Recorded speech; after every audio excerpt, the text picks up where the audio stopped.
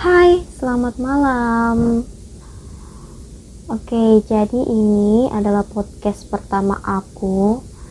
Di sini aku mau cerita pengalaman aku yang menurut aku goblok ya. Goblok banget. Oke, jadi aku kan dulu punya pacar nih. Punya pacar seumuran, terus sama-sama kuliah, tapi beda jurusan. Aku jurusan komputer dan si doi anggaplah jurusan B. Oke, jurusan B. Terus si doi ini punya tugas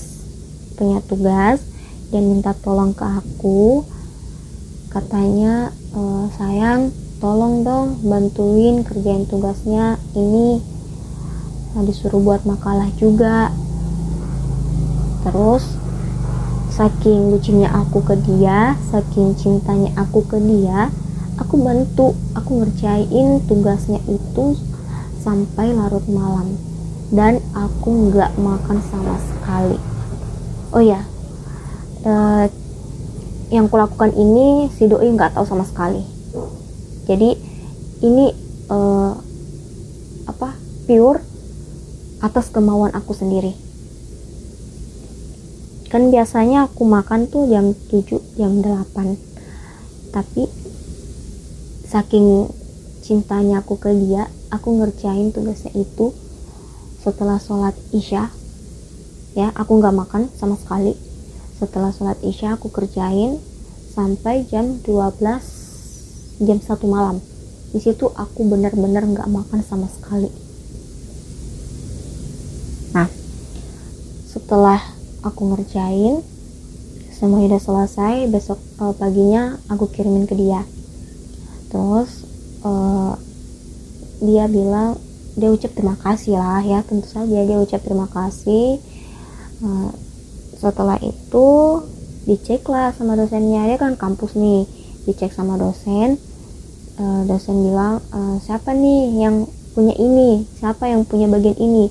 Nah, si doiku ini dia angkat tangan terus karena makalah yang kubuatkan itu kan lengkap dari A sampai Z, semuanya lengkap dengan penjelasan gambarnya, contoh, semuanya lengkap.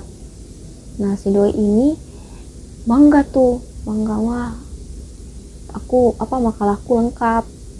Nah, setelah itu teman-temannya pada muji dia, wah, hebat ya kamu, makalah kamu lengkap. Terus si dosen muji kamu. Nah, si doiku ini mantan doi lah ya.